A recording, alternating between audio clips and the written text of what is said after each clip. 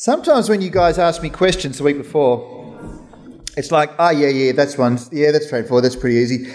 This week, I really had to scratch my heads a little bit. I've only got one of those. But I think it just trying to express these answers in a punchy way that is helpful. I don't know if I've pulled it off quite yet, but you'll tell me in a moment. But there are a lot of questions that are related to the big questions about why did Jesus die and how that all works in terms of our forgiveness and various things like that. But it does kick off. The first one was a sort of a specific thing about the whole thing with Egypt. What would happen at the plague of the firstborn son if a Jew married an Egyptian? Well, anyone within the household of an Israelite would be saved if the Israelite followed God's instructions about the Passover. So regardless of married to other nationalities, the protection was by the Israelite following the instructions so that they could be saved from the angel of death's attack upon the firstborn son. So basically that means that slaves and servants from Egypt who lived with the Israelites would be spared if the Israelites followed the instructions for the house. So there's a whole thing about the household which is very significant then. But if an Israelite man lived with an Egyptian woman and they did not follow the instructions of the Lord, if they didn't step out in faith in that sense and believe him, then the angel of death would not pass over the house and therefore the firstborn son would be killed. Question 2. If a person doesn't believe in the bodily resurrection of Jesus, then are they really a Christian? Well, I think the reason this question was asked was because I started last week saying that Christians are divided about the meaning of the cross. And in particular, I said that some Christians don't even believe that Jesus physically rose from the dead. So this question sort of comes in and says, well, how does that work? Are they a Christian or are they not? Well, when I started off last week talking about Christians in that sense, I'm talking about basically people who claim to follow Christ, even if they perhaps got some things totally wrong. And one of those things you can get totally wrong and completely miss the point on is whether or not Jesus bodily rose from the dead, whether he physically rose. Because if a person doesn't believe that Jesus rose from the dead, then they're believing in a different Jesus. And that Jesus that they're believing in cannot actually save them. See, if they believe that Jesus is still physically dead, that if you're able to dig around somewhere in Palestine and find his DNA in the ground there, then they actually would be believing in a different Jesus, not the Jesus who really exists, because Jesus is alive. Jesus is risen. Jesus is seated at the Father's side, and he continues to serve there for us. And it's only by believing in the true Jesus that a person can be saved.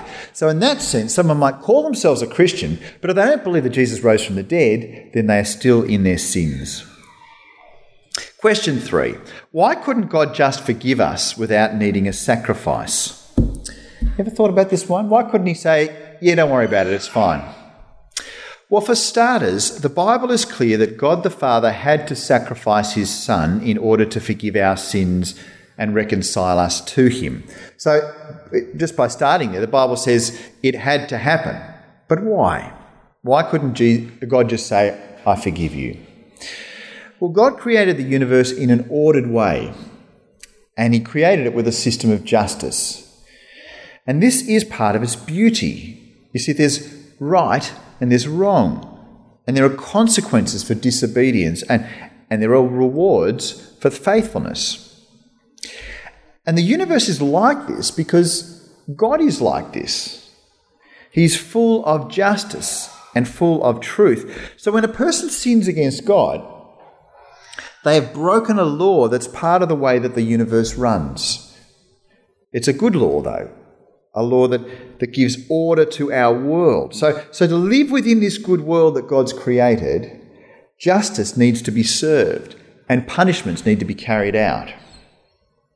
And we saw that whole system when we had a look at the book of Leviticus. And in that, there's all these sort of stories about how you need to kill things to make sacrifices and make atonement and all that stuff. And basically, the priests needed to kill the blood of an animal, and because of that blood, they would then have the sin dealt with. That's how the universe works. And that's because it's how God works and how God is. So for that reason, blood needs to be shed to bring redemption from our sins. And so that's why Jesus said at the first Lord's Supper, he said, "For this is my blood which confirms the covenant between God and his people. It is poured out as a sacrifice to forgive the sins of many." And Colossians 2 says, "You were dead because of your sins and because of your sinful nature was not yet cut away. Then God made you alive with Christ, for he forgave all our sins." Which leads us to the next question. If we can just forgive someone without cost, if we can do that, why can't God? Well, to turn the question around a bit, I think we can see that God actually can't forgive someone without a cost.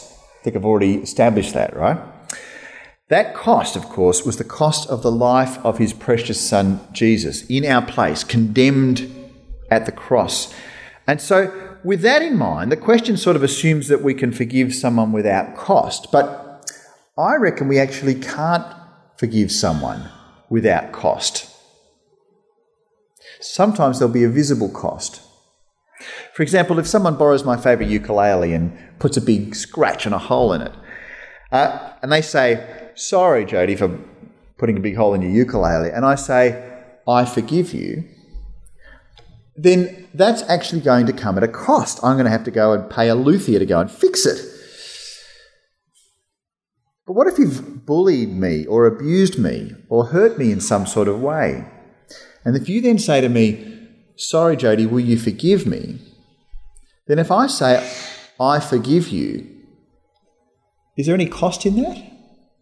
I think there is. I think that there's a cost in that. You can't say sorry without also recognising that you've got to stop having anger towards that person. You've actually got to be reconciled when you say sorry. That anger, therefore, that you had for that person has to be absorbed in some way within yourself. That's the cost. You've got to give that anger up. And anything else that they've robbed from you in their abuse, their debt, that debt is now cancelled when you say, "I forgive you." So when someone says that you can forgive without cost, I'm not actually sure they've understood the impact of saying, "I forgive you." What about question 5? Can we forgive someone who hasn't apologised? Well, yes and no. See, as followers of Jesus, we're called to love our enemies and to pray for those who persecute us. That's what Jesus said. And when we understand that the cost of the forgiveness that's given to us by Jesus is so great, then we should be willing to forgive anyone, no matter how hard it is. But I think that in order for there to be forgiveness, I think there also needs to be reconciliation. So one person says, "I'm sorry," and the other person says, "I forgive you," and then at that point they're at peace with each other. There's a reconciliation that's happened. But I'm not so sure we can fully say, "I forgive you," to someone who hasn't said sorry. So I think we can say, "I love you and I wish to forgive you," when you're genuinely sorry. And I think we all need to have that same love for others and a deep desire to truly forgive those who've harmed us. But I'm just not so sure we can actually say, "I forgive you," if a person hasn't said sorry. And I think that's moulded in the way that God deals with us. We need to repent in order to be forgiven. But having said that, it's worth noting that Jesus said on the cross, "Father, forgive them, for they don't know what they're doing." So it's quite possible that it's maybe not as neat and tidy as I've put it to you today. But can you understand a whole lot of the issues there? That there's got to be a connection, I think, between repentance and forgiveness. And within all of that, there's the whole thought of reconciliation that needs to happen there. Because when a person says, "I forgive you," they actually need to say, "I'm not going to harbour a grudge any further." 2 to come. Question 6, how can a Christian be called righteous when they continue to sin? Well, that's the miracle of grace. You see, the death of Jesus means that he has taken the punishment we deserve upon himself.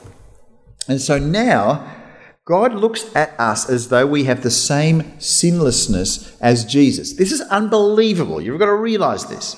Jesus, completely sinless, and he is what God sees when he looks at us, if you trust in Jesus. The Bible's got a technical word for this. It's called justification, which is also a legal term. And when we are justified before God, this is how I used to remember it, it's just as if I'd never sinned. That's what justified, just as if I'd never sinned. So even though I know that I'm looked at by God just as if I'd never sinned, the reality is I know that I keep sinning. I know this, God knows this, and just ask my family, and they certainly know this. And so as we await the return of Jesus, we live as people who are sinless in God's sight and yet sinful in our behaviour. And if you really want to impress your friends, I'm going to give you some Latin. Here you go. There's a phrase from the Reformation. Remember 500 years ago? There's a great phrase that went, here it goes, simul justus et peccata. There you go. You can impress your friends with that, which basically means simultaneously justified and a sinner. Now, why am I telling you this? Because I can show off basically. But what it tells us is there are two very key things. At the same time, you are seen as being sinless in God's sight. At the same time as continuing to sin. And both of them can be held together this side of heaven. Because when we go to heaven, then we will be seen as we are, no longer in sin. Finally, question 7. How can we evangelise to people without being too forceful? Well, I thought about this a bit. I actually reckon the bigger problem I see is that we're often not forceful enough. I know that's probably my problem as I talk to people about Jesus, because I want to keep the friendship going and not to say anything that might remotely offend anybody. But the thing is, I know that Judgment Day is coming soon, and I know that everyone who has not repented and believed in Jesus is going to hell. And because of that, I really need to try and let people know this as much as possible. If it was some other warning, like don't go down that street because there's a flood and you will have your car trapped and swept away, if I knew that, I'd warn people. How much more when we know about the reality that confronts all people who go through life without turning to Christ. And so that has got to be at our forefront. But above all, whatever we do, we need to do it in love. This is really important. We've got to love the people we talk to. And if you're not yet a follower of Jesus and you're here tonight and you're thinking, well, this is pretty full on. Well, it is full on. And we say it out of love because this is a big reality. And I'm going to talk a bit more about that as we come to the final talk tonight in our series on God's glorious judgment. But with all of this, we want everyone to know that we can be saved by knowing Jesus, and we want to do that in the most loving way possible.